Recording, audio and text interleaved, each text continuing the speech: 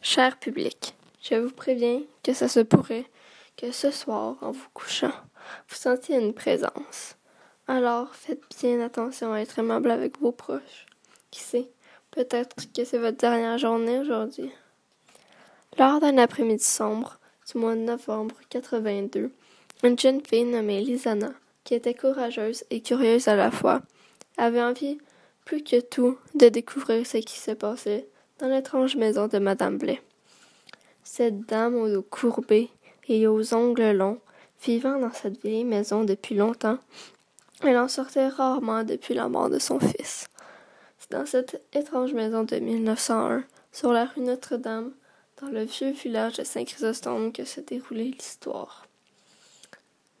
Elle avertit sa tante qu'elle allait prendre une petite marche, et elle en profita pour aller chez cette étrange dame. En s'approchant, elle aperçoit la femme aux cheveux longs et gris qui concoctait une potion faisant de la fumée ainsi que des bouillonnements. La fillette ne voulait pas se faire percevoir, alors elle décida de rentrer.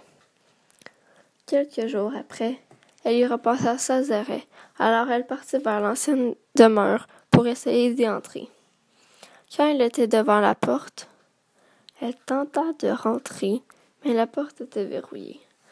Elle essaya une autre porte, toujours bloquée. Ensuite, elle pensa aux fenêtres, mais celles-ci étaient trop vieilles pour les ouvrir. Elle se dit que c'était trop fou comme idée, alors encore une fois, elle rentra chez elle. Le lendemain, elle croisa sa cousine Marie. Elle lui parla de cette même maison. Marie était une petite fille blonde et aventurière qui aimait prendre des risques. De plus, elle aussi s'aperçut de quelque chose de louche. Alors le soir même, elles sont allées à la vieille demeure pour entrer officiellement. Quand elles arrivèrent, la porte était bien sûr bloquée, mais elles se dirent que la clé devait bien être proche. Elles cherchèrent dans la boîte d'épingles à linge, dans la gouttière et en dessous du tapis, puis elle était là, sous le tapis. Elles l'ont prise et entrée.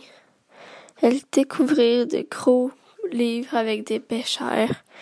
Marie a ouvert le plus gros des bouquins et vit comment réanimer un esprit.